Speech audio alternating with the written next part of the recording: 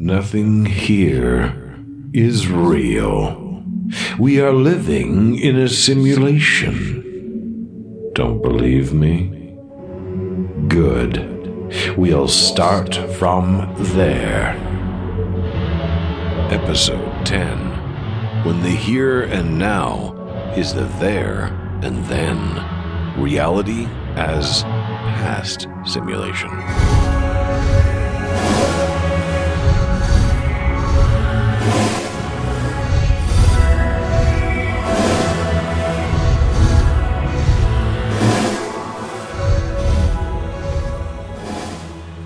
Have you ever read a history book? I know that in everything I've ever studied about history, part of the problem is that we weren't there. And so we're constantly trying to reinterpret what happened, trying to understand how it could possibly have happened that way. History doesn't even seem to make sense sometimes. There are these big leaps that seem to defy logic, or these coincidences that seem more like someone playing around with things rather than what must have actually happened. And so much of it is opaque to us. You know what we would really like to be able to do? Take a time machine back and see it for ourselves. After all, that would be the way to really understand it. But, of course, since we don't have a time machine, we might instead create a simulation. Feed it all the information that we have and allow it to run through. We'd want to be able to get it as accurate as possible, but some things are just going to have to be guesses. They aren't going to work perfectly, but maybe they'll come to the same outcome. We set the simulation in motion, we let it play forward, and we see the results. Maybe you want to think about civilization, not in the big case, but I'm talking about the game Sid Meier's Civilization, in which you play a leader of a particular country, and you try to see what would happen against other leaders of other countries using a loose simulation of what history is like. Well, if we were able to do that, we'd probably run it multiple times, and each time we'd tweak parameters and see what actually worked. We may also inject a few things just to see what would be different if this person voted that way, or if these people didn't actually make it all the way to the finality of their particular political career or scientific discovery.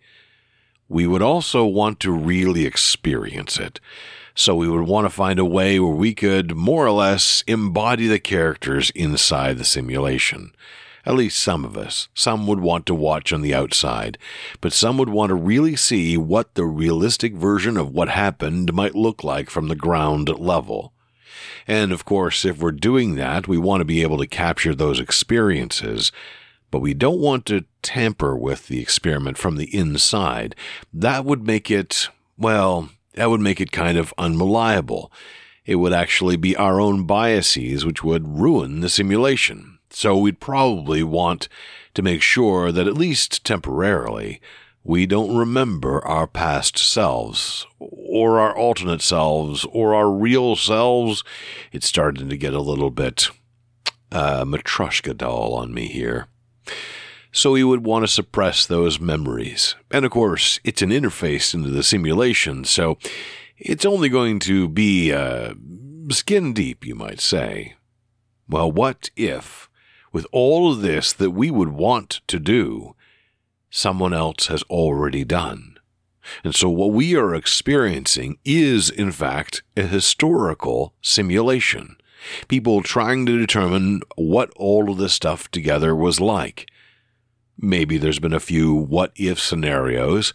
Many people have felt like we've skipped to another universe, or we've come to a different timeline, or something like that after a lot of improbable and strange events have happened, in particular in the last 5 years. Maybe that's just the parameters they're trying to figure out themselves.